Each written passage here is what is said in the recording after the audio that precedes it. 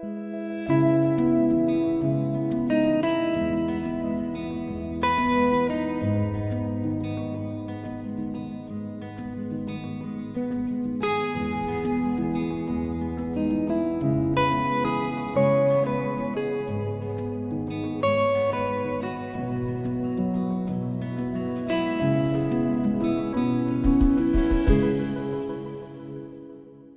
hello and welcome. Happy Friday. Today is Friday, February the 17th, and this is Backyard Beekeeping Questions and Answers, episode number 196. I'm Frederick Dunn, and this is the way to be. So I'm glad that you're here. If you want to know what we're going to talk about today, please look down in the video description below, and you'll see links for further reading, and also the shout out for today. The link will be down there. If you want to know how to submit your own question, please go to the website called thewaytobee.org and click on the page titled The Way to Be.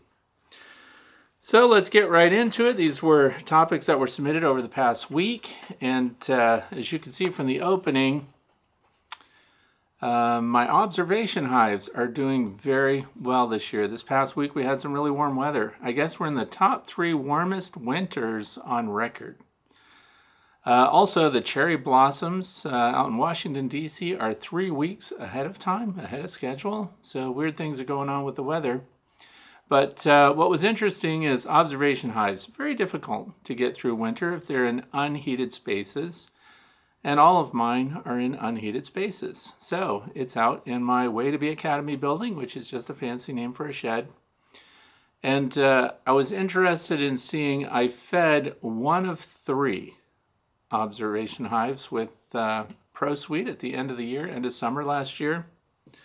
And the other 2 were just left with whatever resources they happen to have. And if you look at the video sequence in the opening, that's an unfed colony, huge numbers, and they are doing extremely well with plenty of honey still above them, so they have lots of room to move up. They're not vented, they have a single entrance, and that particular one has 4 medium height frames, and they're in groups of 3.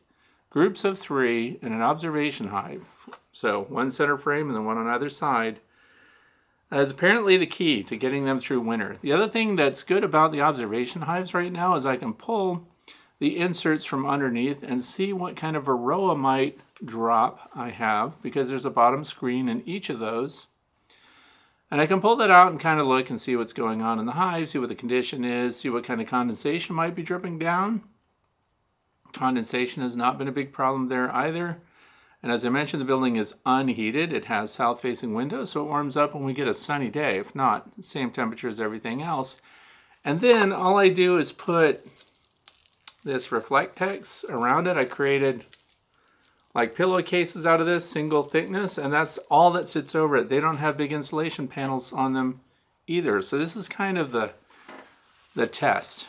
But again, as I mentioned, this is kind of a mild winter, so we don't know what's going on, but the numbers are big. And again, no supplemental feeding, just letting them have what they collected on their own through the year, and letting them, of course, swarm too. So the other 2 swarmed. The one that was featured in the opening did not swarm once last year. Very interesting. So there'll be more coming up about that as time progresses, because we're going to do inspections and evaluations of all the hives. Oh, the other thing is, we talked about losses. I think, in my opinion, it's too early to really report your losses from your backyard apiary. We had a breakfast at IHOP and talked about bees, so that's one of my favorite things to do, by the way, is get together like that. And some people lost 10 out of 12 colonies of bees. One beekeeper lost 35% of their hives, which seemed to be pretty standard. I've lost 2 out of 23, which is not bad. I mean, it's not perfect. Everybody would like to have a perfect survival rate coming through. But it's interesting to me that also we talk about the different configurations. Not everybody, this is, the bee club that I belong to, the Northwest Pennsylvania Beekeepers Association, And we all keep our bees very differently. So it's not like, I come in there and tell people how I, do my hives, and a lot of other people go, yeah, I'm going to do mine the same way. No, they're still doing things very different. The ways that they've decided to do it: top venting, top entrances, insulation, no insulation, wrapping their hives, not wrapping their hives. And you already know I don't wrap or insulate my hives other than the insulated inner cover, which is also one of the things we're going to go over today with one of the questions that was submitted. So let's get right into question number 1, which comes from Ed, St. Charles, Maine. So anyway, lost my first colony, probably due to freezing. I have a long lang and didn't relocate or reduce the brood area. I left too many frames and left the colony next to the entrance, which was 1 inch long by 3/8 of an inch high. Can you talk about hive management for long laying hives? Okay, so the hive management for me really doesn't change that much. So for those of you who don't know, long Langstroth are horizontal hives. And that means that all your frames are on one level. And again, people manage those in a lot of different ways. Some people have multiple entrances down the length of the hive. And so they'll open the one that's nearest the brood as they, consume their resources going through winter or coming into spring, instead of reversing boxes, which some people do. In spring, they'll just open the entrance that's right next to where the cluster of bees happens to be getting through winter. So one description here is that I left too many frames and left the colony next to the entrance. Now, I don't move my brood frames away from the entrance at all. And I also don't checkerboard brood frames either, which means where we have frames of brood, where there's brood production going on, that's where the eggs and the open larvae and the capped pupae and all that happen over and over. Once it's established, it kind of stays the same. It just fills and empties as new bees emerge. And it doesn't really move until wintertime gets here. And then they gradually migrate along with the honey. So now this is an interesting thing too. All of my horizontal hives are doing really well, and the long Langstroth hive is also doing really well. Single entrance, no vents, but my single entrance is larger than the one described here. Here Ed says he has 1 inch long, so it's only like that, and 3/8 of an inch high. Mine is 3 inches long. And I don't know that that makes a huge difference, but also that entrance is well off the bottom. So if there are dead bees on the bottom, they're well away from the entrance and they don't block it, and things like that. And my bees with thermals that I shoot on the outside of it, it's 2x4, 2x12, 2x10, stock like that. So it's not quite 2 inches thick, but that's all there is. There's no insulation on the side walls. There is insulation on top of the frames, and this year that was double bubble, so it's the first year I did that also. So we did the insulation, which also, by the way, I used as a gasket. So when the top of the hive comes down, I had this cut and traced it all the way around the top of the box, and then when I closed it up, it sandwiched over the double bubble or Reflectex or whatever you've chosen to use, and that created an absolute airtight seal and created there's no heat leaking there, which was demonstrated again and validated with the thermal imaging of the FLIR C2 is what I use, but some people just shoot regular temperature sensors and things like that. I think that was a big improvement for my horizontal hives this year, because in the past I had an insulated cover with rigid foam board R10. And the thing about that was we had to have air leaks where the top of the hive and the hive base come together. So we had a compounded improvement this year with no leaking of warmth or airflow through the top of the horizontal hive with that. So I think that probably helped it. The other thing was maybe we had better mite management this year. My mite numbers were low. I took advantage of late year opportunities to treat for mites with oxalic acid vaporization, and all the hive types work for that. The Lands hives are doing really well. Now the Lands and the long Langstroth were not fed any supplementals at all. Spring, summer, fall, nothing.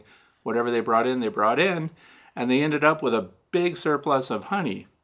So one of Ed's concerns here too is you may have left too many honey frames on, and that could be a real deal, because what happens is further into the hive, if we've left way more than the bees are going to use, how much do they need? About 40 pounds in general, but this year, with a mild winter, my bees did not use 40 pounds of stored honey in any of the hives. Better to have too much than not enough, unless it's way too much.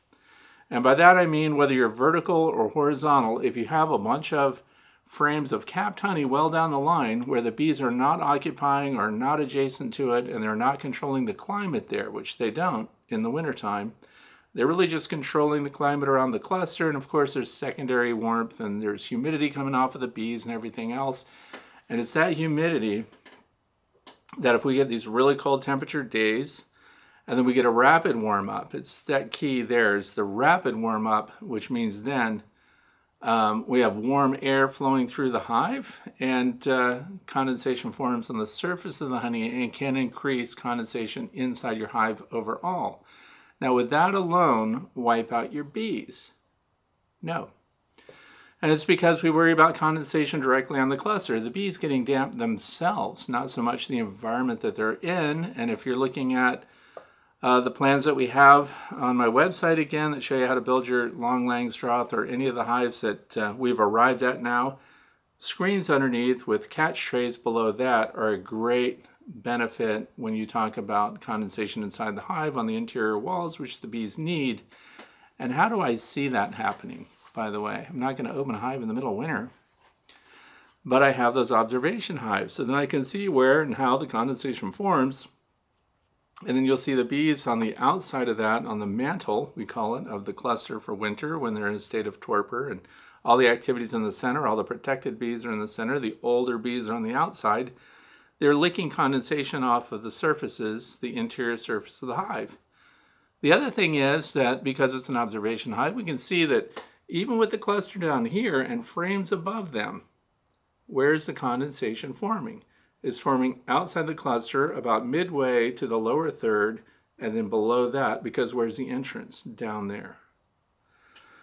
So wherever the dew point can be achieved, that's where they get condensation. But the comforting part of that is the bees were using that. So bees that can't fly out when it's really cold outside and the wind is blowing and it's hostile and would kill the bees when they do cleansing flights and things like that, that condensation inside the hive is critical for their survival, or at least it improves their survival.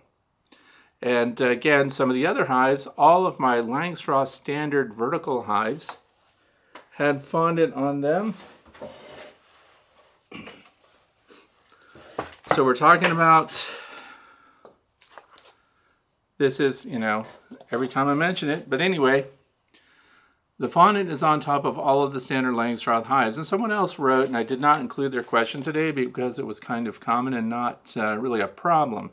But when we cut away the hole here on the face of this fondant and the bees are working it, because this sits directly on an insulated inner cover and you can see through the plastic, they can see the condensation that forms on the interior surface of this plastic. And that water that collects on that interior surface is directly beneficial to the bees as they metabolize the fondant.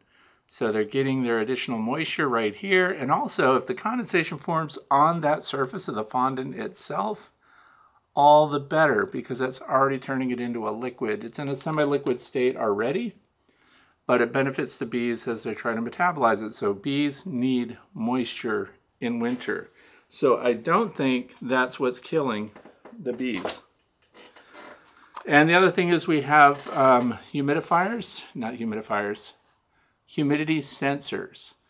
So the relative humidity, even with condensation on the interior walls, registered inside that capsule that I made out of Reflectex or double bubble, whatever you want to call it, was at averaging 65% relative humidity. So that's pretty darn good because we've had weather outside where it's in the 90s, of course, so the humidity inside that colony was pretty well controlled. Good stuff overall. And so my management for the long Langstroth hives, what direction do the entrances face? They all face south or southeast. So the other thing is the The holes, I bought Dr. Leo Shurashkin's, Layens hives. They come with 3 holes in them.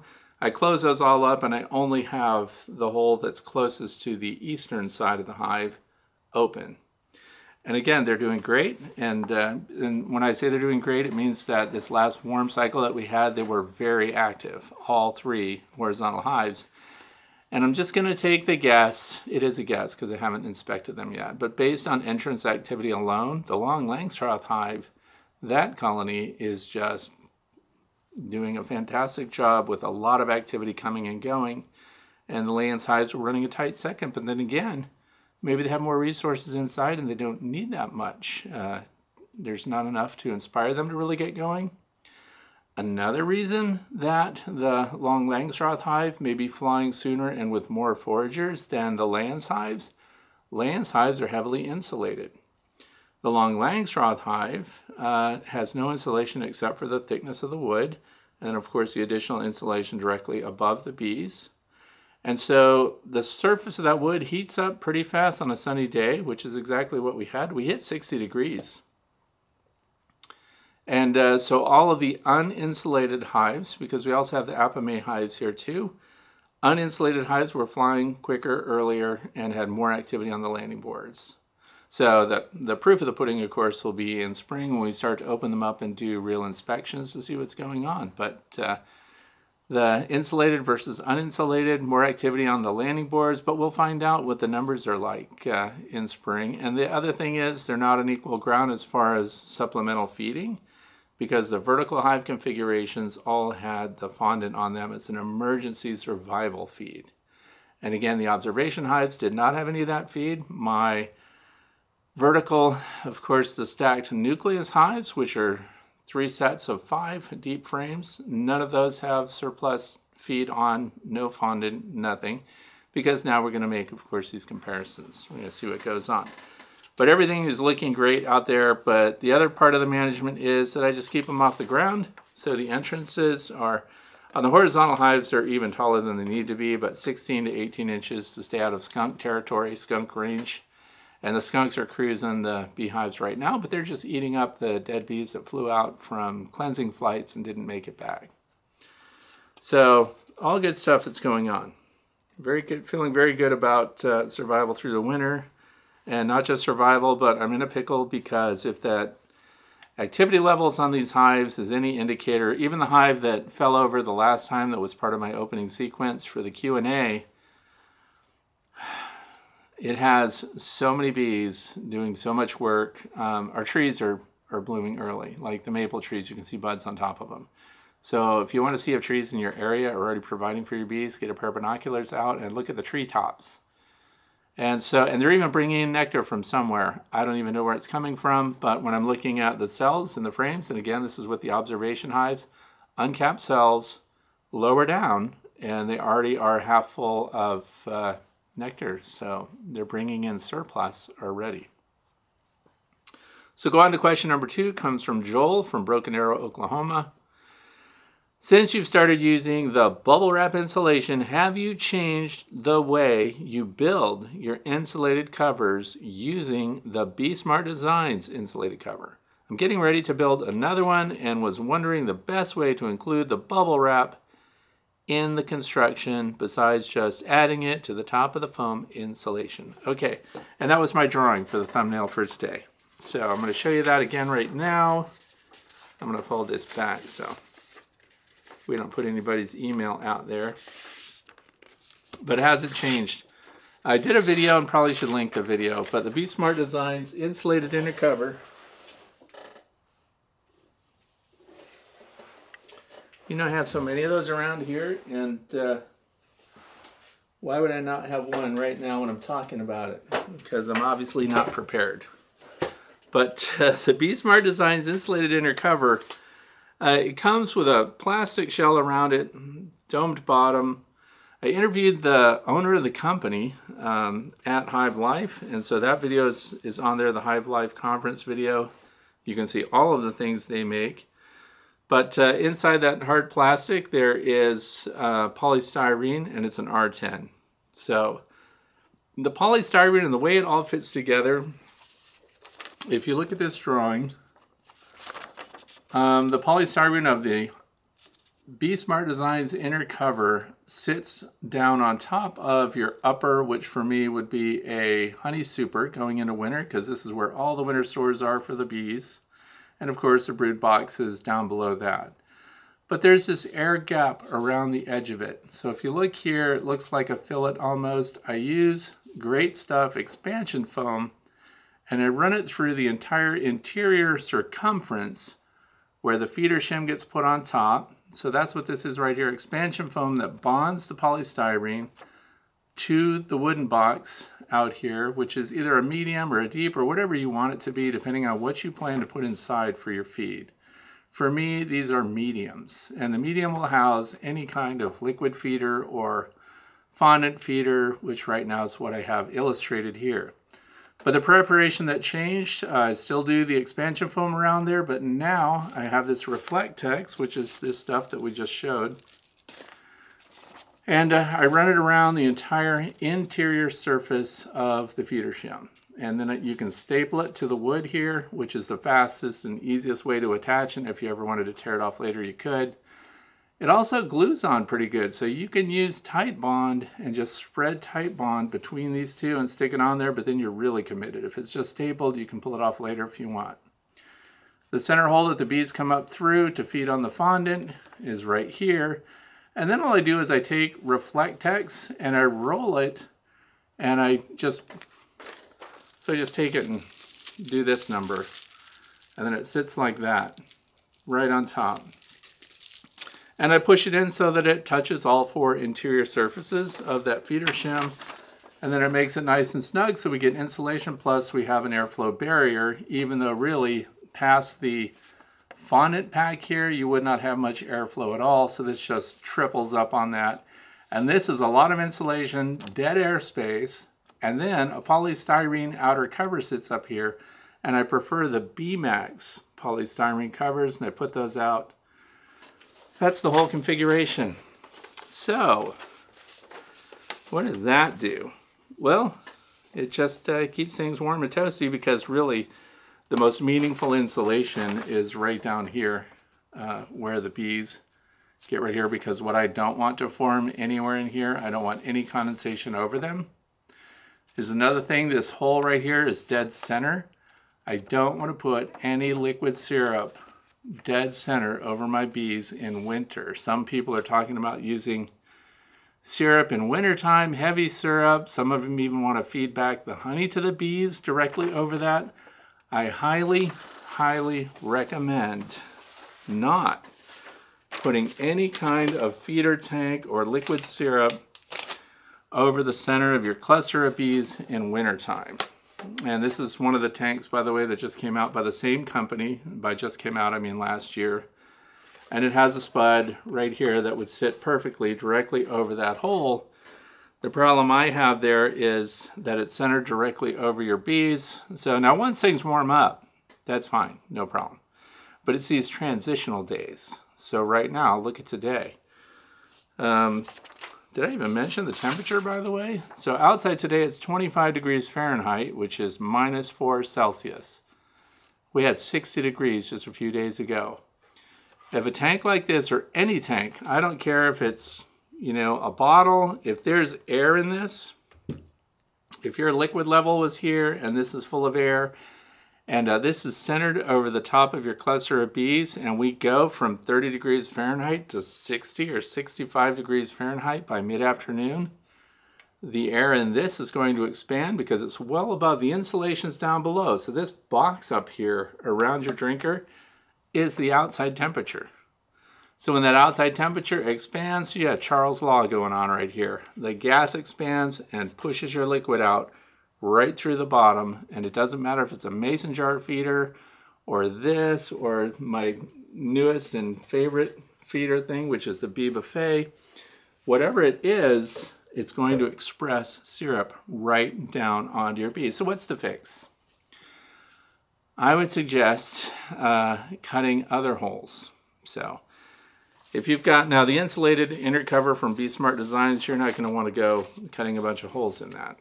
But if you had a regular inner cover, I would put a hole off to the side towards the back. And however close you can get your feeder to a back corner, that's where I would put it. Then I would have the hole with the screen so that you can put your feeder on that. Because then if we get these dramatic temperature swing days, the syrup is going to express out, but it's not going to be directly over the cluster of your bees. So it'll be going down the side and it'll be on the bottom. And hopefully as the day warms, your bees that are interested in that will recover the drippings that are going down on the bottom of your hive. Why not put it close to the front? Because I want it to have a lot of travel distance to get from the back to the front. And that's because if you have your liquid container up above towards the front and you get that expansion and you get that expression of your syrup down, where is it going to go? Right out onto your landing board. What's that going to potentially cause? Robbing in spring right now. The bees are hunting things on warm days. So all food for thought, of course. As I've learned, people will do whatever they want. I'm just putting out information that lets you know what I'm doing and trying to explain why I do it. Question number 3 comes from Rob Shipley from Cheshire, Oregon. 3 of my 4 hives are still alive and doing well. I run a condensing style hive with a solid bottom board, no upper entrance. I also run a top shim board with 2.5 inches of EPS insulation.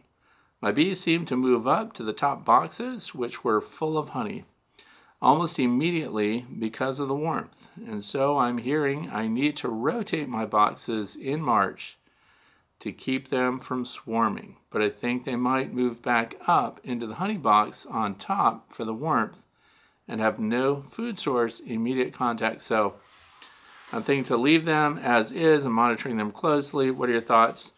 Okay, now this comes up. These are beekeeping practices, right? Whether or not to rotate your boxes, and that happens in springtime, and the discussion about doing that before they swarm. This is not the time of year to be doing that, at least not where I live. Even if you do it, let's say I'm saying, yeah, rotate your boxes. When are you going to do that? When we're going to have consistently warm weather. You run the risk of damaging brood if it's spanning between 2 boxes and you're going to tear one and put it underneath.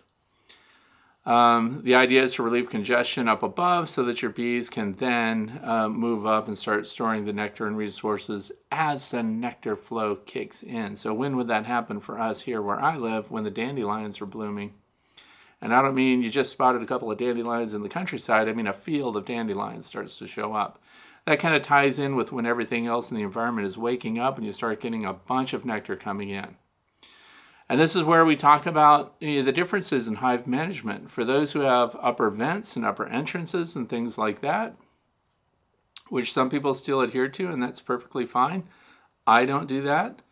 But brood would be up near those the upper vents as well as things start to warm up. So they would move up, they consume the resources there, and they start brooding right there.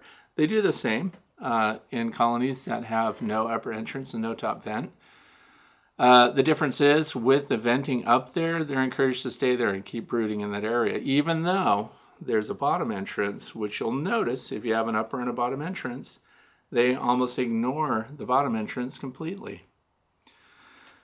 So, this is my philosophy on that and the logic behind it. I don't want them to vent off that warm air that they've saved up there. That's why I go with no top entrance, no top vent. This is also why I don't rotate the boxes. So I don't take what is now the brood box and pull the empty super now, which is underneath. We'd pull that and put it on top because it's got all the space, and we bring the brood down and put them on the bottom board for spring. One of the reasons for that too is that I use deep brood boxes. So some of my hives are up to double deeps. It depends on which one. But the standard is a deep 10 frame. You can use 8 also. It's up to you. And then the honey super is above that. Now, based on what I'm seeing already, I do not have a bunch of brood up in the top where they've consumed all of the honey that's stored up there. They still have plenty of honey above them. Even with the fondant on, even with the emergency resources and stuff like that, the brood is actually almost in between the 2 boxes. So what would happen if I already have it in my head that I'm going to pull that box and lift the box of the brood, and then I'm going to swap them around to make sure there's space above them. If the brood is shaped like this, we just cut it in half and did this number. It's a terrible way to super your bees. That's also why I just don't do it. I did that in the past because a lot of people said to do it, and I was tearing brood directly in half. So, and some people do all medium boxes, so they are interchangeable, and that's kind of the logic behind that. Then it doesn't matter which one is your brood box, which one is your super. All the equipment's the same, all the hive thicknesses are the same. But I've yet to go into a bottom 2 boxes on a hive in spring or early summer that did not have brood bridging both of those medium boxes. And the reason for that is that the size of the brood pattern is pretty consistent. So that's how Layens, for example, came up with his frame size, right? So even if you're just using the Langstroth deep box, we get a little arc above it that goes into the next box. So my bottom 2 boxes are pretty static. Because I challenge almost anybody to pull apart 2 medium boxes and not find out that you just split your brood in half. So if you under super, now you really disrupted the bees and you impacted them at a time when they're in brood upswing or when production is increasing. So my fix for this concern about is that a trigger for swarming? It would be if you left them like that. And by that I mean rather than under super, just super the hive as things really become productive in the hive. So the triggers for your bees to swarm. Plenty of resources coming in. That means protein and the carbohydrate, the nectar sources. It's what's coming through the door, not what they've already got stored. So that's interesting too. Amount of space that they have so that they don't feel congested. So that's why in spring your biggest advantage to helping to stop your bees from swarming is to super the hive. So not necessarily rotate the boxes, but add another box up above before they have maxed out all of their frames. If you have a 10 frame hive and that medium box that's on top of your deep, if you're doing what I've recommended, you have to put that next box up before they're full, or you've already decided to let them swarm and requeen. So it's not just a straight single answer. People that are trying to get a lot of honey out of their hives, of course, the last thing they want is a swarm. So then you would be supering early in spring. So you'd be putting that 3rd box on instead of rotating the super. Now the other thing is, those that have vents will find upper vents will cause the cluster and that brood not to be encouraged to move down. However, if you have a single entrance and no upper venting or anything else like that, as things warm up, the colony naturally migrates their brood production down while backfilling those upper cells with honey. So that's what I do. And it's the same with the long Langstroth hives. The brood will be moving down the line if the only entrance is over here. And then, here comes the warm up and here comes spring. Even though they have a lot of honey left over here, now they start backfilling the honey over here where the brood is. And as this brood emerges, they start migrating the brood back towards where the ventilation is. There's another layer to this. So I'm going to throw another monkey wrench in. And that is not having an upper entrance, not having an upper vent at all, period. What else is happening? And there are studies going on that I always say wait, for the studies to finish and for them to publish. But because this is just a layered reinforcement of what I'm already doing. In other words, I'm not changing what I'm doing anymore. I did change and add more insulation directly on top of the colony, but I've also left the sides uninsulated. Why did I do that? To see how they do without it. Because if they do okay without it, why do I need to add it? So I don't. And the good news too is I have members in our beekeeping association that do wrap their hives, that do add insulation, that do block everything up, while others of us don't. And because we're in similar climate, now we can compare notes. Say, how'd they go for you? What was your landing board directing at? What are you looking at in spring? And so if we find out that those heavily insulated hives are not doing any better than the uninsulated hives, then there's no need for me to add that material and to do that extra work for winter or summer even. Because that's the other thing. If you're doing all the insulating for winter, why wouldn't you just leave it on for summer as well? Well, it's because a lot of the insulation that wraps these hives is designed for a specific sized hive. A deep and a medium, 2 deeps, for example. And then if they start to, expand their hives or contract their hives, depending on the population, then these insulation boards and stuff that go around it would also have to be changed and altered to adapt to those heights. So there again, I don't have to do that because I don't put those insulation outer wraps or panels or things like that on my hives at all. So it's kind of, if they don't need it, why would I do it? Now, on the other hand, if I was finding a whole bunch of dead outs, which a lot of people are in my state, then I have to rethink what I'm doing. What's the cause? Why did they die? But the monkey wrench is the science of what's going on in a colony that does not have insulation above it. And that is, we have higher humidity potentially up there, which I found not to be true. So it's at the cluster and above the cluster, it's hovering in the 60s as far as relative humidity goes. And the other thing is are they oxygen deficient up there? They are. If we're talking about people, I think a human needs a minimum of 16% oxygen just to survive. That's the bare minimum. We want our oxygen levels in the 20s, obviously, but we could survive bare minimum 16% oxygen. Honeybees are not people.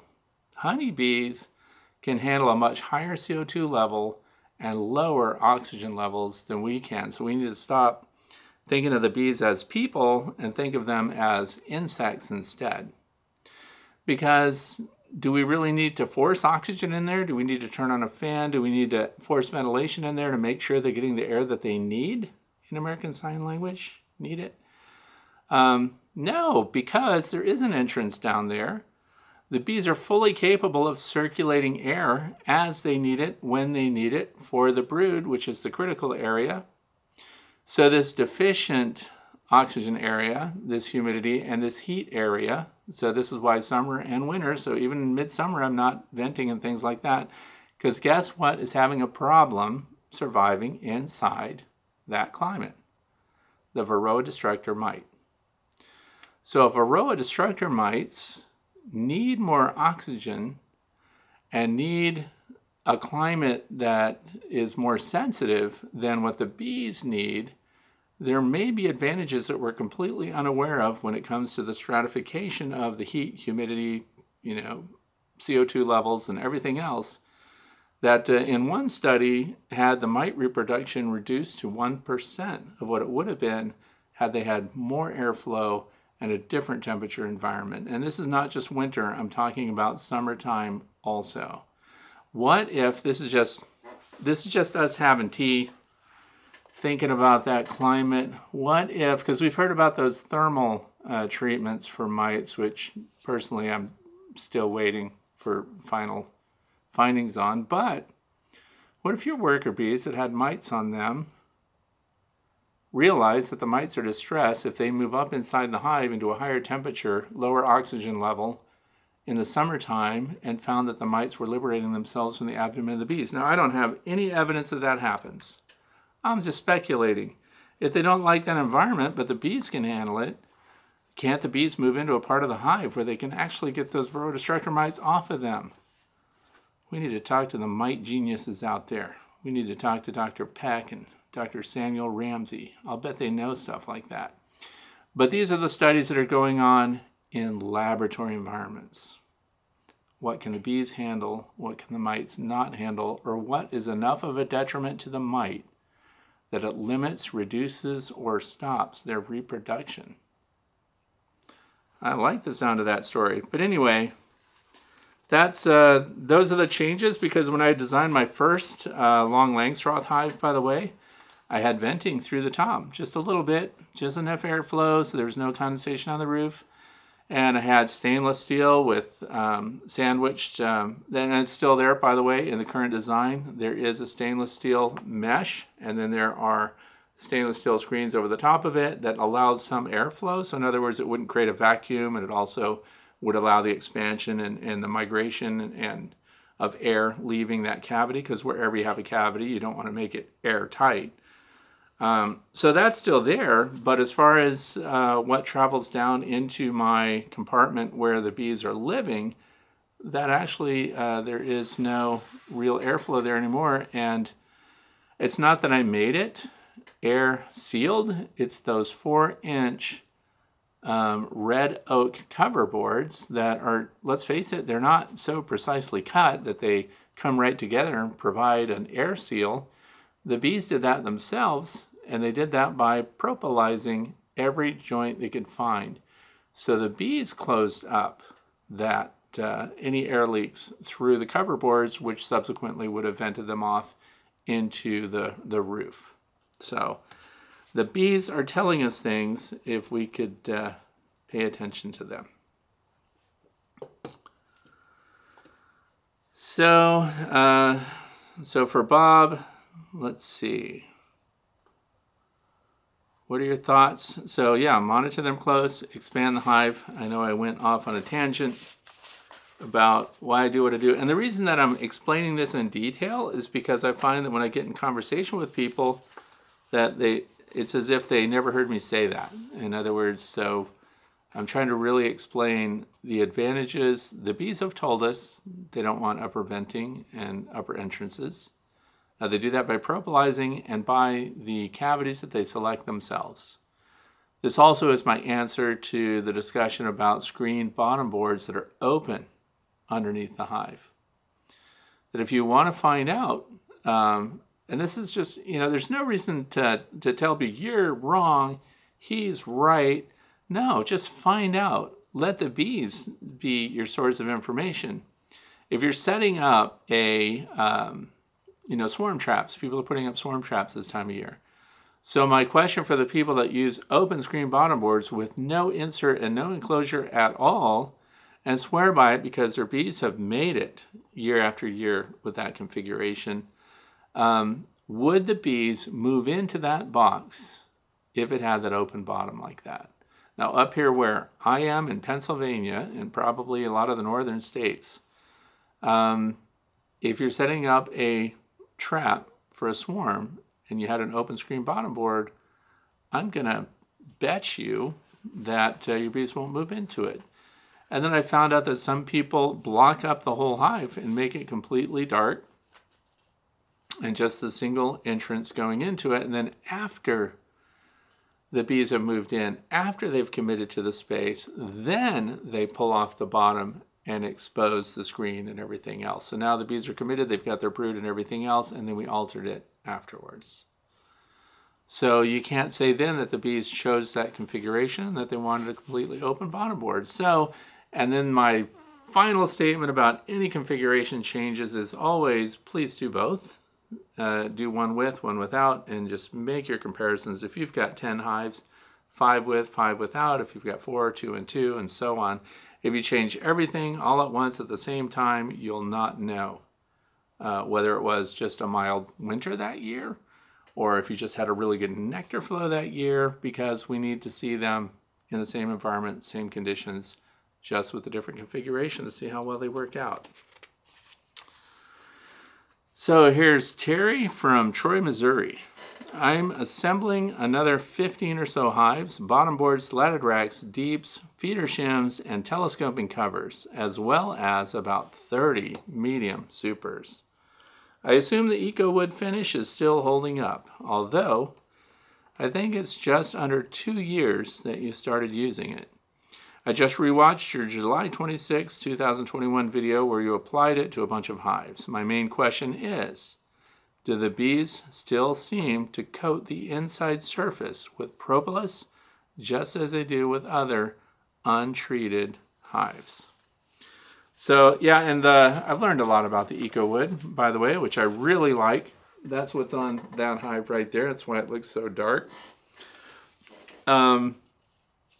As far as the surface goes, it looks like it's untreated other than it changes color. You can't tell that there's anything on the wood or impregnating it. And then the question is regarding the interior of the wood. And somebody else asked me recently too, do you put Eco Wood on the inside and outside of the box? Also, I do. So I dip the whole box in there, inside, outside, all the joints. Every surface that's exposed gets the Eco Wood treatment. And the thing is, EcoWood has its strengths and weaknesses, and one of the things is I like the way it looks. I like natural looking hives in the landscape, by the way. I don't know if you've ever been driving down a country road and somebody's got a bunch of hives that are painted white, and you can spot those from a mile away. And I mean literally a mile away. So if you want everybody to know that you have hives and where they are, that's one way to do it. Paint bright colors. I like the EcoWood because it looks like weathered wood. It looks dark, it looks natural, and it kind of blends into the countryside. But then, of course, I come along and put a bright white polystyrene cover on it, so those need to be painted too. The EcoWood prevents the wood from rot. It's absolutely doing a fantastic job of that. I see no deterioration in the wood. Now, another weak spot is, though, it doesn't seem to prevent your wood from cupping, for example. So I have some of the nucleus hives with the migratory wooden covers on them. Aha, I do have something. This is treated with EcoWood. Inside out, just looks like weathered wood. And EcoWood, by the way, every time it rains on it and dries out, it gets darker. So it looks pretty cool. But we have these little splits and checks on it, so tiny cracks here. Now this piece was not glued all the way across when it's screwed down with 3 screws here for this cross piece that would stabilize the wood. It did cup up a little bit here, but if I had used Tight Bond 3 or something like that, then put them together, then screwed it, it wouldn't have changed at all. So you should know that EcoWood doesn't stabilize like the really thin pieces of wood. So they could cup up a little bit. This is also what EcoWood looks like. This is a queen excluder that goes right on the front on the landing board of a hive just to block the entrance.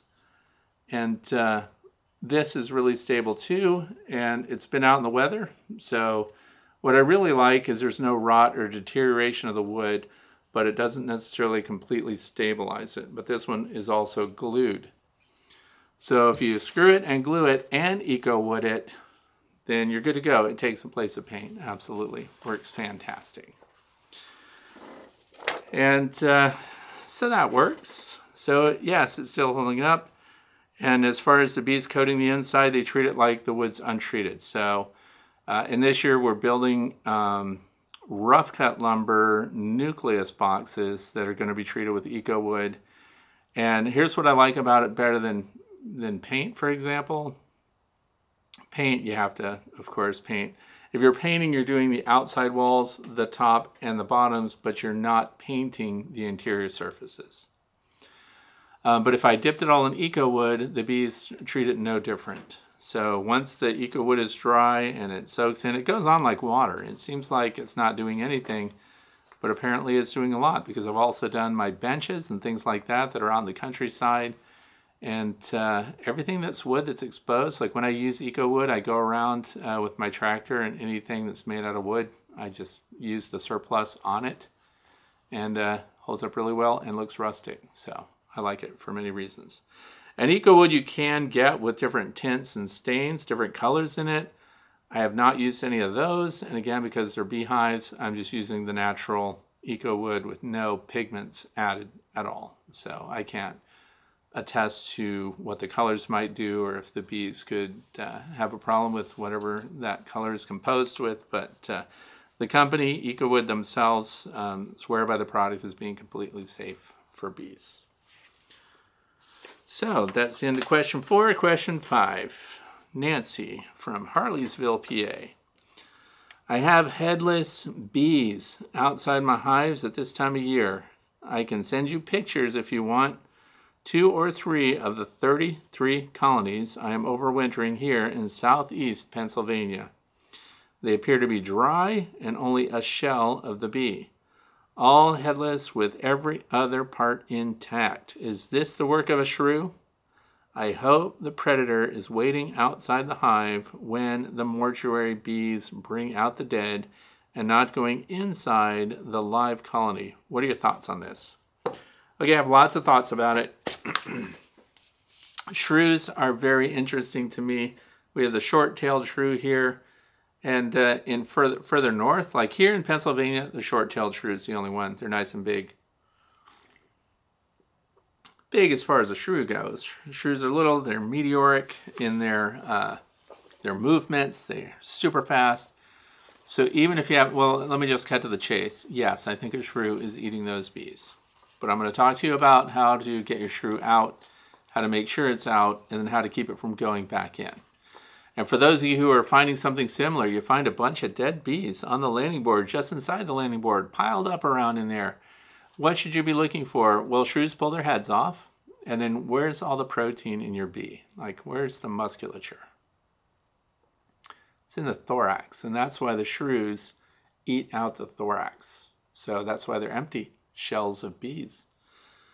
So everything Nancy is saying here suggests to me that it's a shrew. And it can be bad. Now further north, this is why I mentioned where we are, there's a pygmy shrew. That is a super tiny rascal. But what I'm going to tell you about here applies to even the pygmy shrew, which would be the worst because it can get in to the tiniest openings, 1 centimeter. So what I've recommended for years now is a 3/8 of an inch opening to your beehive. And that's because, first of all, it's easy to remember. 3/8 of an inch is bee space. So, and I've done lots of observations. I have video cameras everywhere. This is how I even got a shrew on video camera. It takes a really good camera to catch a shrew. Why? Because they're moving so fast. So what you would get is the hind foot going in your hive, or their movements are super speedy.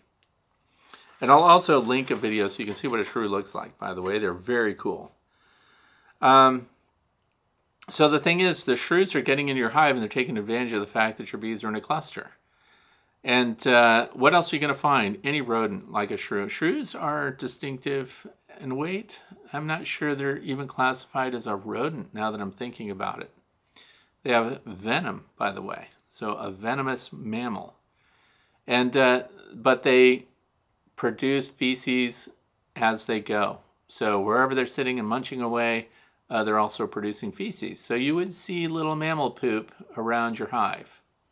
You'll see it on tops of, like up in the upper parts of your hive, because what they'll do is they'll scoot up, they go right between the frames, scoot up, they'll be on top, they'll be up in that inner cover. They probably would not go into your fondant pack, so another reason to put a fondant pack up there.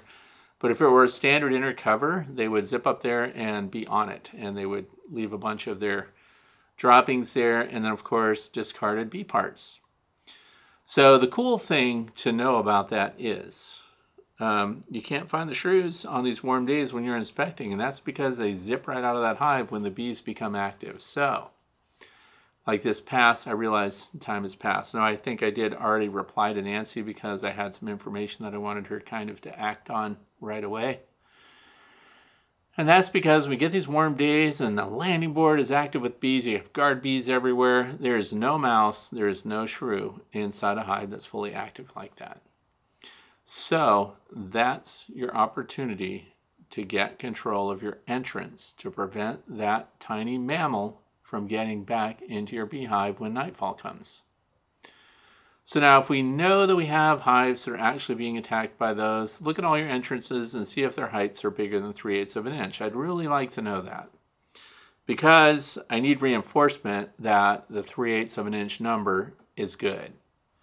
The other thing is, you want to be absolutely sure you can cut hardware cloth. Hardware cloth comes in a lot of different sizes. It's just screen, and you can get the 3/8 of an inch size. And the reason I recommend that over, let's say, 1/4 inch hardware cloth is because if you forget and you leave that screen on there and a warm day comes and you took off to Florida, or, President's Day is coming on Monday and everybody's going and having big parties or whatever, the bees flying in and out, getting pollen this time of year, would not lose their pollen loads if they're going through a 3/8 of an inch opening as frequently as they would if it were down to a 1/4 inch. So the 1/4 inch could act a little bit like a pollen trap and be scraping the pollen off the legs of your bees that are trying to get it in to feed their spring brood. So if you go 3/8 of an inch, you could leave it on, is what I'm saying.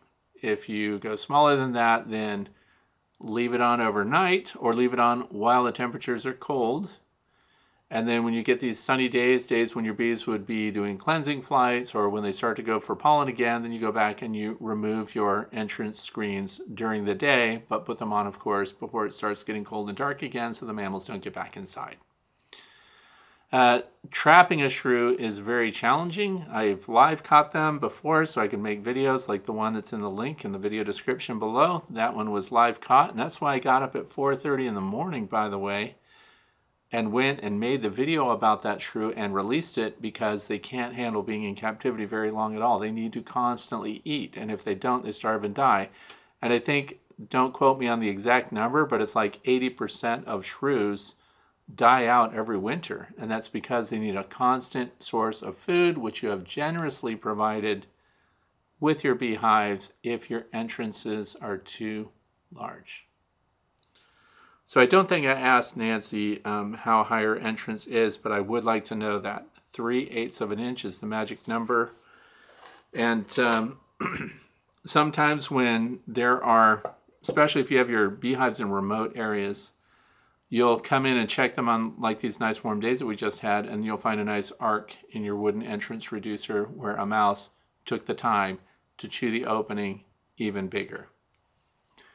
So I bought these cool, I think these are made so that you can engrave copper or whatever, but this is a pure copper plate, and you can cut it down, and then you don't have to cut out a 3/8 of an inch opening in it.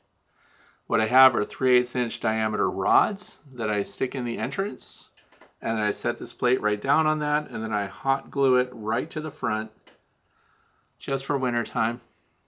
And then in spring, of course, because it's hot glue, it holds its place, but you can pry it off really easy and pull it away in spring if you don't want to leave a copper plate on the front of your hive. But by having the 3/8 inch, they're aluminum dowel rods that I bought. They're not dowel rods, it would be called round stock. But the aluminum round stock, I just use as placeholder, set this right down, glue it on, and then it's like it's a gauge to get them on there. So, and why do I use copper? Because if we're dealing with mice, for example, they go to chew the copper, it electrocutes their little mouths. Just like when you get a piece of aluminum foil and start chewing on that with your molars, you get those little shocks. They do not like to chew copper. And this is probably overkill. I like to do weird things on the hives just to make people ask questions and wonder why I did them. Antibacterial, by the way. So anyway, that's what I would recommend, and I do think it's shrews. And I think it, unlikely that it's a pygmy shrew just because of how far south we are, but if you were like up in Maine or northern Vermont or northern Massachusetts or something like that, you might, or in Canada for sure, you have the potential to have a pygmy shrew. So then the question remains, if it's a pygmy shrew, does that 3/8 of an inch screen still work for that? Sure does.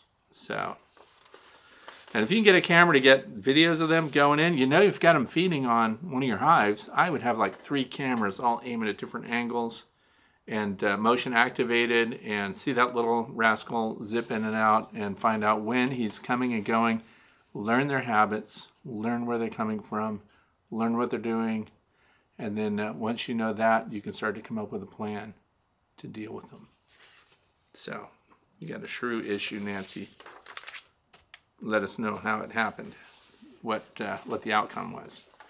Question number 6 comes from Brandon from Philadelphia, Missouri. Trying to learn more about trees in my area, 90 miles north of St. Louis. And more specifically, which trees are in bloom when, and which trees the bees will utilize. My budget is low this year, so even though I would like to read many publications, is there something you would recommend as a must-read when it comes to this? This is a problem whenever we're reading about stuff, but I'll tell you right away, your source would be the Missouri Arbor Society.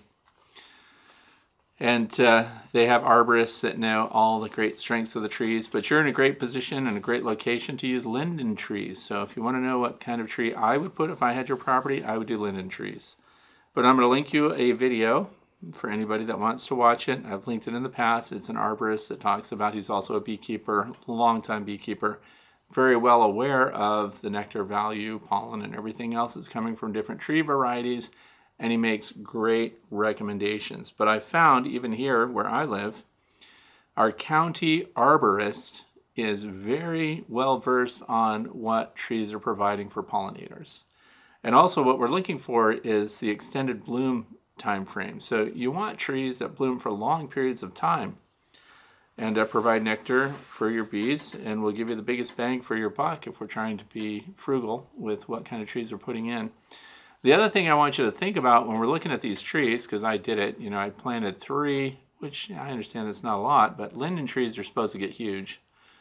I planted linden trees that were only 5 or 6 feet high. I'm wondering if they're even going to get to a meaningful size in the amount of time I have left on Earth. So that's the other thing.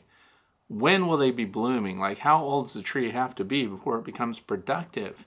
If you're one of these people that needs instant gratification and you want that tree to be producing for bees next year, then you need to become acquainted with, of course, the cycle of the tree when it reproduces, whether or not it needs another tree. There's male and female. So some trees, chestnuts, for example, they need male and female trees so that they can produce fruit. So then, of course, they provide for your bees at the same time. So there's a lot going on with that, but always reach out to your arborist, because most counties have an arborist, and I know St. Louis County would, so you can reach out, because probably what's good there would still be good up where you're living north of St. Louis. So, but I will link the other one so that people can see that. It's very informative. I got great feedback on that, and it's always nice to say hey to people that are giving us good information. So question number 7 is from Andrew from New Ross, Wexford, Ireland. Now this is an interesting question. I wasn't even going to do it. What business do I have giving my opinion about anything that goes on in Ireland? But here's the question. Here in Ireland, there is a majority of beekeepers that are strictly AMM, black bees native. And by AMM, that means Apis mellifera mellifera. Like, for example, we've had Apis mellifera ligustica, for example, so Italian bees and things like that. So each bee species is identified that way. And Apis mellifera mellifera, black bees, are native to Ireland. So anyway, we're going on to what are your views on Ireland banning non-native bees to stop genetic mixing? I prefer bucks. Now, bucks is short for buckfast bees. And as they're more peaceful. Amusing is we had to import bees in 1923 from Europe due to LOWD eradicating the previous honeybee population. Do you think native bees could replace the whole country if the ban is put in place? Okay. If you think for 1 minute I could wade into Ireland's politics and talk about what bee they should have. So what I'm going to do is I'm going to reroute this whole discussion. I think it's cool, first of all. A lot of people watching or listening to this right now may not know the honeybee, Apis mellifera, is not native to the United States. It's not. So this is why sometimes we get in these discussions with entomologists and people that are kind of restore the earth, back to the earth and back to nature and getting only native species, which goes from plants to animals. What they want in this country is only native species. So if you're a beekeeper of Apis mellifera in the United States, you've got a non-native bee that you're keeping, which, by the way, is brought to this country way back in the beginning. And now we depend on it for our agriculture. So we don't have any choices here. But how the tide would turn for us as beekeepers if there were a native honeybee here. So when we think about that, now these people that argue against keeping honeybees would have a real foothold to say that we only want our native North American honeybees. If they existed, they would have a fantastic argument to keep that here. So for Andrew, who wants an opinion about what I think, thank you for thinking that my thought would have any bearing whatsoever on Ireland and how they manage their bees. I like the idea that you have your own native honeybee that belongs there, that's been there, that wasn't brought in by people, and that can manage on its own. Could native bees replace the whole country? So I don't know how strong your native bee is, so I had to look into it a little more. So you have that northern dark bee, free-living honeybees in Ireland. So these are bees that we would call in this country feral. So honeybees, if you find honeybees in trees, buildings, that are living in the environment here in the United States, they ultimately came from people. People brought them here. The Native Americans called them the white man's fly. And we didn't even understand when we brought bees to this country that they could do anything but provide us with honey and wax for our candles. We weren't even thinking about, as mankind, we weren't thinking about them being pollinators and how meaningful that would be for crop production. Now we understand all of that. But it would be cool if we had our own native bees. But there were free-living honeybees, which are native bees in Ireland that live 3 or more years without beekeepers. And the reason that that's significant to them is because they're doing that now that we have the Varroa destructor mite, which once again were brought in by people. So you can look into how the Varroa destructor mite was transferred bee to bee to bee, and which, by the way, is a terrible mite because you only need one. One mite can reproduce, and then its offspring reproduce, and so on and so on. You don't need a male and a female because the female, that one foundress mite, can create a male, and then all the mating can happen, and they can reproduce. So getting one mite's a big deal. But so Ireland did this study, and they lived 3 or more years without beekeepers, so without interaction. So they're kind of demonstrating a resistance and an ability for Apis mellifera mellifera to sustain itself in Ireland. So I did a little further dive too, and I find out that there's a Native Irish Honeybee Society. And then I also found out that there's FIBCA, which is the Federation of Irish Beekeepers Association. And they're my shout out for today, because I want you to watch their video, which some of you might find dry, because what they're really talking about is the bigger picture, not just the honeybees. They're talking about climate, land management, biodiversity, all of the exact same things that we talk about here in the United States and other countries. They're talking about hedgerows and how people cut down the hedgerow too low to where it doesn't recover and things like that. So in Ireland, there's a lot of activism for not just keeping this bee as the bee, as the honeybee. They only have one species of honeybee that's native to Ireland, while we in the United States have no native honeybees. And they want to keep it, and they want to expand, of course, support for all pollinators, for the whole environment. And just as we are right here in the United States, they're in head-to-head conflict with agriculture and the way farmers want to use their land in order to get maximum profit for every square acre that's available to them for crops, cattle, whatever. And in Ireland, dairy is a heavy thing. So they really are not wanting to concede land, and they don't want to see biodiversity cropping up because it's non-productive land. If you're into earning money from agriculture, what incentive do you have to support bee populations and biodiversity overall if all you're thinking about is getting the most money out of your cattle for dairy production and things like that? Then you want pasture land. So it's very interesting that these are arguments and discussions that are going on all over the place, hopefully.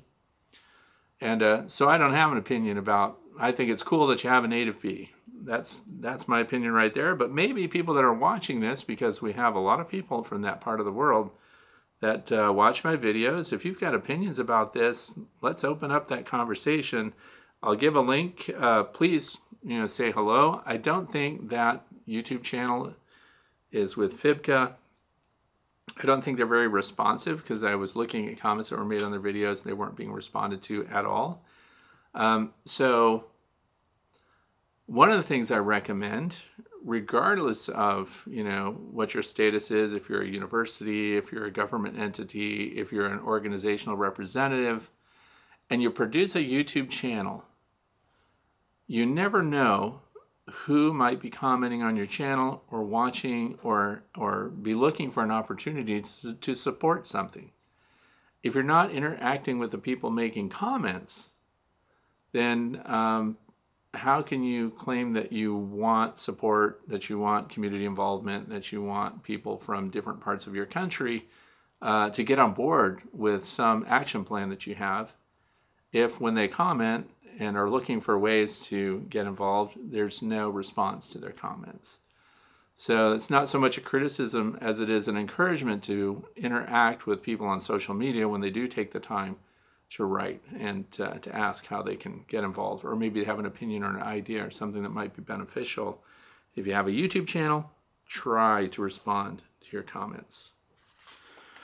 So that's the shout out for today. It's going to be for the YouTube channel is FIBKA, F-I-B-K-A, and it stands for the Federation of Irish Beekeepers Associations. And also there's going to be a specific video on their deal where they were doing some business and having to kind of report what the status is of their environment. And of course they had an action committee there. And politicians that hopefully will help get things back on the natural path in Ireland.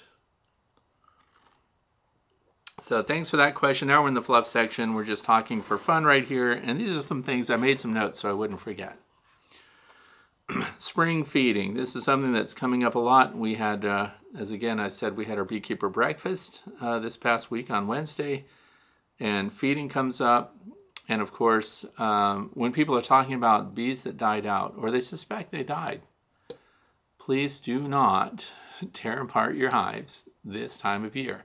There's nothing you're going to do with the resources in the hive, and there's a very good chance. I had colonies that looked inactive, but when you put a stethoscope up against the side of them, they're humming away in there. Just because they're not flying on a nice warm day and you think they should be, that's not the time to pull apart your hive. Because we could think, wow, it's in the 60s. I want to pull apart this hive. Remember, their brood temperature is 94 to 97. 60s is not warm to your bees. So pulling them apart, you could be the finish of a smaller or colony that's not doing that well. Now, once you know for sure if a colony is dead, then on those foraging days, we want to make sure that you close up those entrances so that they're not robbed out until you get a chance to really evaluate it and make sure what the cause was of your bees dying out. Don't just let them get robbed. Pay attention to activity on landing boards. You might be walking out there with your cup of coffee and looking at your beehives. Oh, look how active that one is. They're just great. But then if you take a closer look, you find out there's little bits and pieces of beeswax and everything else being trailed out. And the real tell that they're actually being robbed instead of just being active is you'll see little sticky brown spots. It's like they're running in and out of there with dirty feet. And so you'll see these little sticky spots all over the landing board. So if that landing board is not clean, if you don't have any guard bees, if the activity seems not quite normal, they may actually be getting robbed. And so the time, of course, to close that up is, when nightfall comes. Robbing can take days. And we don't want that to happen because if there was a disease in there, if there's some kind of brood disorder, we don't want that spread to all your other colonies. So please close up any what you suspect are dead outs when you know for sure there aren't bees in there, because you'll be trapping them if you close it up and there's live bees in there.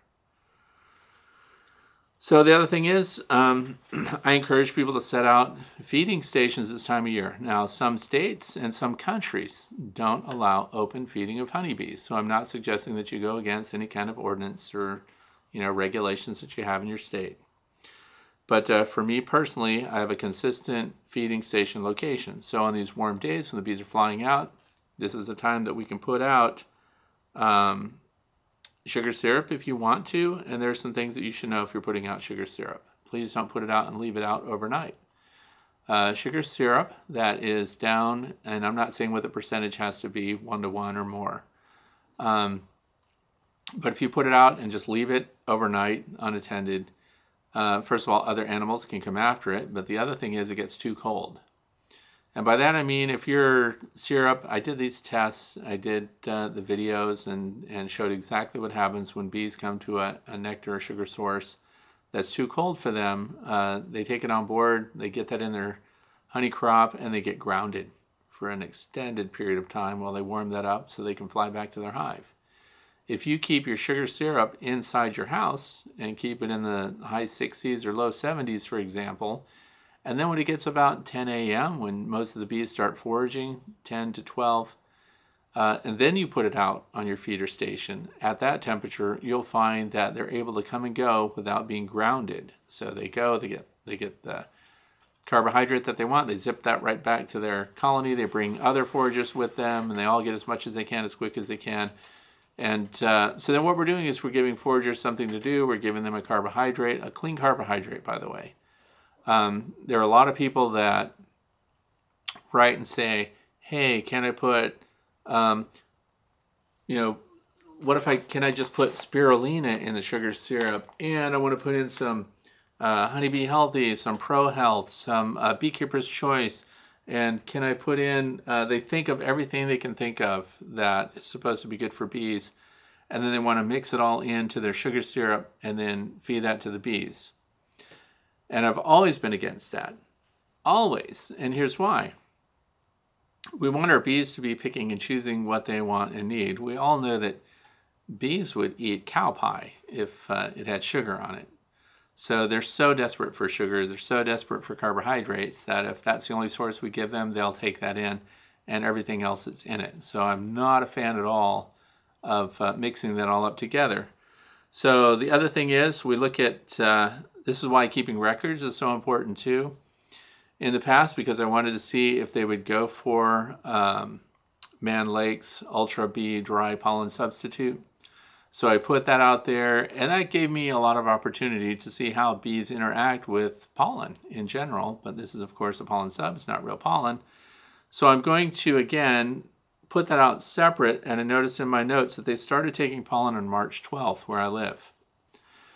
It doesn't mean that you can't kind of put it out there, but freshness counts when it comes to these pollen subs. So, and it's a dry pollen sub, and I put that out, they only go for it for a couple of weeks. And then when actual pollen that surpasses, of course, the quantity and quality of what you're putting out, when that kicks in, they start ignoring the Ultra Bee. And so this year, and I'm going to share that with you because I also have A24, which is another dry pollen substitute. And so this year, and again, I'm not mixing these in with anything. I never would. I'm putting them out as dry offerings. And so starting in mid-March, I'm going to have A24 and Ultra Bee dry pollen sub. And we're going to be seeing which of those they take the most of or, most readily use. And we know they both are top performers when it comes to the scientific supporting studies that show that those are helpful to your bees in a time when real pollen is not being made available in the environment. So I'm doing that comparison coming up, and the reason I'm telling you about it is if you want to do your own comparison, maybe in the neck of the woods where you live, and then you can see how that goes. But I'm going to go head-to-head Ultra Bee against A23. So, and they both have to be fresh, of course, not past their expiration date and stuff like that. So, and then sugar syrup or Pro Sweet. Pro Sweet's expensive. And I'll find that sugar syrup, if you offer both of these things together, sugar syrup in one, Pro Sweet in another, you would have to thin down the Pro Sweet to make it the same consistency, because that's the other thing. If we want to make comparisons to find out what your bees want to have, we need to make the parameters as close as possible to one another. But Pro Sweet's expensive, sugar syrup is cheap, it's a straight carbohydrate, and that's what I would give them. And the other thing is I'm not putting any of that on any of the hives themselves. They're foraging for it. So the only thing that's staying in the hives until it's consumed this year, or until they start to ignore it completely, is of course the Hive Alive fondant. So Hive Alive fondant, once that's done and that goes off, the holes get plugged and there's no more feed above the colonies when spring kicks in and the pollen's coming and the nectar's coming in. I don't have anything to feed them unless I collect a swarm or something like that. But last year I had pretty good luck putting swarms in boxes and not feeding those either. So we'll see. It depends on the time of year, what's going on. Foragers will fly in the 40s. So if they have a known nectar source, if you've put out a feeding station or something like that, and it's a sunny morning, they will fly out in 40-degree weather and go to those sites. And again, I did all of those tests, and I did it with redundant thermometers and things like that, so that we knew what the temperatures actually were And because, and some studies will say that bees won't even fly or can't fly until it's in the 50s, for example. So we do that to show, number one, when they're foraging. And the key there is when they're flying in the 40s, they're not foraging for new resources.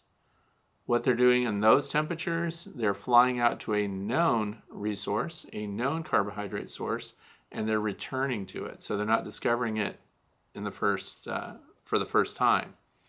So, for example, those who say that bees don't forage until it hits the 50s, they may be talking about when colonies send out their scouts to find new resources in the environment rather than taking the risk, flying out even in the rain. They've flown out to a known nectar source that they would bring back carbohydrates from. So those are all interesting dynamics. My statement for you is always question everything. There are going to be a lot of companies selling products. There are a lot of feed supplements. You can always ask when they make claims about how it improves the bees, how did you substantiate the claim? In other words, and I said this at our bee breakfast on Wednesday, if you're buying an additive to your sugar syrup, for example, or if people are trying to make their own fondant and things like that, when you start getting your ingredient list together, how did you prove that those ingredients would get the results that are being claimed? Because a lot of backyard beekeepers want to do, it's the same people that want to mix everything together and give it all to them in one kind of super Vita pack. I don't know if you remember those for the fitness nuts out there. They gave these Vita packs that were all these different mega vitamins together.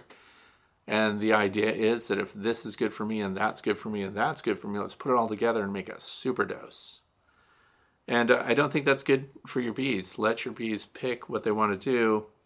And always ask if somebody's saying, well, that guarantees, more brood. That right there guarantees no nosema. If those traits, if those benefits are true and known, then the companies will have no problem giving you the links to the studies that support the claim. So even when these supplements have been out and produced and widely consumed and accepted for decades in some cases, if you go to the website, it should not just be a bunch of statements that are under their control. So this is what makes me always suspicious. And this is from the people that bought our product. Well, do you think for 1 minute a company is going to post a statement from a consumer that is not going to support their product? And the other thing is, you always want to see what studies were done, where were they done, who paid for the study. So when there's science to support it, companies that have the science to support their products, they front with that because that's going to validate their claims about nosema, bee disease, things like that. And right now today, and it's not for the Hive Alive fondant, by the way, I don't have a study that publishes, that has been published or reviewed by peers that supports that the Hive Alive fondant does specific things to the bee midgut, for example, that improves the microbiome, that takes care of nosema. But they did have a study that supported the Hive Alive syrup being added to the sugar syrup. So, and that's the only one that I could find scientific studies for that supported it, that held up under review. And somebody else was confused when it says peer review. They thought that meant that just a bunch of people that are your peers said, hey, it's good. I say it's good. John says it's good. And Tammy says it's good. It's good. Peer review means other scientists. It means they've challenged the scientific method that was used, and they've combed through the data, and they've combed through the summary, and they review and agree with the process, and then, of course, the findings. So it's not just a bunch of people going, hey, you're my peers. Let's talk about it and say it's great. So anecdotal statements are those that say, hey, I put that in my hive. My hive did great. It must be good. So I'm science-based, therefore I need the science behind it. And I always recommend that people do that because some of the stuff is very expensive. So you need to find out, is it really going to do what they say it's going to do, and look for the science behind it. So your entrances, 3/8 of an inch high, 2 to 3 inches wide in spring. And Of course, not everybody's going to do that, and it's perfectly okay. I'm just saying what I'm doing and why. Because in spring, what's going to happen is you're going to get those rainy days and weak colonies. And so here comes the Darwinian line of thinking. Well, if they're weak and they can be overrun by a stronger colony, who cares? They just thin them out. I highly recommend that you reduce entrances or keep them reduced while your colonies are building up so that they're not challenged by robbing and stress. We know that the robbing and stress this time of year primarily comes just from other honeybees, and that's because the wasps and hornets are not getting traction until much later. And that's because wasps are wintering solitary as queens, and then each queen in spring will be starting up their own colonies. So that threat is way down the road, and that's why we don't have problems with wasps assaulting our bee colonies until we get to the end of summer. So for right now, keep your entrances reduced. Don't be really excited. Oh, I'm going to talk about my hoodie that I'm wearing right now, because all these pockets that are on here and stuff like that, where do I get a hoodie like this? My wife makes it. So here's what I do, and this is a good idea for people that like pockets everywhere, because if you're like me, you go out to your bee yard, you want a magnifying glass, you want a marking pen, and the more pockets I have on my hoodie, the more convenient all these tools are. So we take old hoodies that are going to be thrown away or whatever, and my wife cuts pieces off of them, patches out of them, and she sews them onto my hoodie and makes a bunch of custom pockets so that I can have stuff stuck in them that I need. Queen holder, anything that you want. Just same thing with old blue jeans, by the way. If you don't care how you look, right? And you're not totally vain, you can be wearing a pair of blue jeans that has a bunch of weird pockets all over them that look like cargo pants, but it's really just old worn out blue jeans that pieces are cut off of it and they're stitched to the legs and the calf muscle and all the other parts of your pants where you might want to be putting things in your pockets. So it's a way to recycle. Oh, the other thing is somebody asked last time baseball hats. So I did design some baseball hats for Teespring. I'm not that excited about them. And then it occurred to me that this is the old square patch that I saw, but now we have the round ones that are iron-on. So if you want a way to be ball cap, I really recommend that you just get your favorite ball cap, whatever design you like, whatever size you like, whatever style and everything else, and then just get the iron-on patch and put that on your ball cap instead of everything's expensive on Teespring. So, and like I said, I didn't really like it that much. It's embroidered straight on the cap, but it lacked a lot of detail. These have a lot of detail. It says the way to be, this is the way to be, and you can just iron that on to your hat. And some people did that. It was a great idea. Get the hat you like, get the patch separate, and just put the two together. I'm not excited about the ball caps that came out. So close up deadouts, already did that. If syrup is inside the hive, do not center it. I know I said that before, but I want to say it again. If you've got your inner cover and you're trying to early feed your bees, if you center that directly, and I know the inner cover is where's the entrance? The entrance is right in the middle.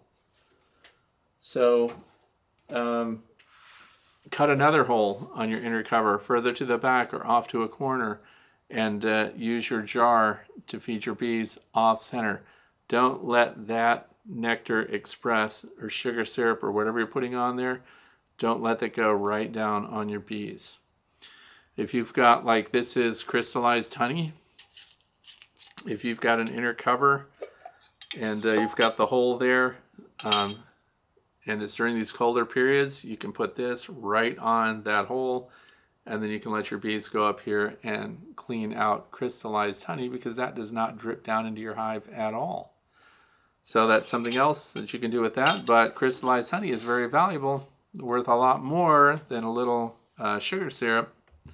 But these are just ideas, but I really want you to keep your, anything that would drip down on your bees, that would run down onto your brood, your developing brood. If once you get your brood covered with a heavy syrup, in particular, the heavier the syrup, the more dangerous it is to your bees inside. If it goes over your open larvae, it will kill them in a very short amount of time, and that's because it plugs up their spiracles. And when it does that, they're just dead. And then you're going to see bees cleaning out dead bees on your landing boards in the early mornings. That's the other thing I highly recommend. While we're having these cold nights and warmer mornings, it's a great opportunity for you to go out and look at landing boards and see what's on them. Because later on in the day, of course, they're all cleaned up by your bees. So you want to see what's going on, what kind of brood is being removed and stuff like that. If you see a bunch of brood on your landing board and it's the day following a date that you did a quick inspection of your brood, very good chance you chilled your brood and they're cleaning up after you. So chilled brood is no joke. Don't open your hives unless you absolutely have to. And keep an eye on your top box, of course, as you get the warmer days. It's all redundant. We talked about it already. And so that is it for today. So I want to thank you for being here and for listening. And hopefully you've got comments that you can share down below. And I hope you'll visit that Irish YouTube channel and listen to what they're dealing with there, because actually what they're talking about applies to land use all over the world. I wish that we were all concerned, and it sounds like things are not going well in Ireland. So I hope that as spring comes in, you'll share with everyone that you can how important it is to maintain biodiversity. Try to get people, the more you know, the less you mow, things like that. In spring, dandelions are coming up. Not harmful to people. 100% of the dandelions edible. And if you want to know what pollen is coming to your area or when your bees are going to be benefiting from it, just download a pollen app, which are allergy apps for your phone. And they're set up for people that suffer from seasonal allergies. But what they're really good for is letting the beekeeper know which days, and I found this to be very accurate, which days the pollen was going to be the highest, and that's when you would see the most pollen gathering activity for your bees on the landing board. So some people use pollen traps and things like that to collect seasonal pollen. I don't personally do it. I've tested the traps, and I've done that before. But I would make that coincidental with when the pollen alarms are kind of out for people that are suffering from spring pollen allergies. So thanks for being here. I hope you're going to have a fantastic weekend, and I hope on the next warm-up you find lots of things to do to help your bees. Thanks for watching.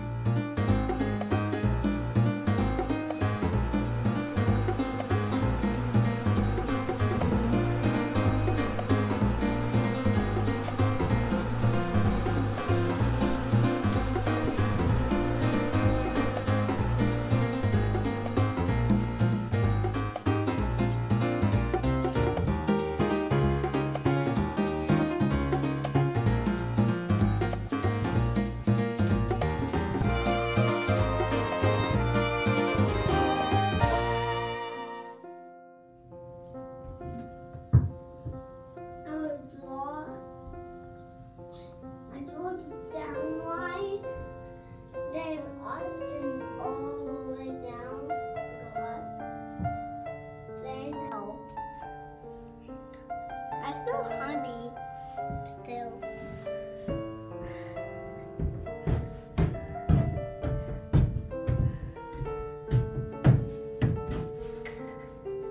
My mommy's coming. My mommy's coming. My mommy is coming. Okay. So you gotta open the door.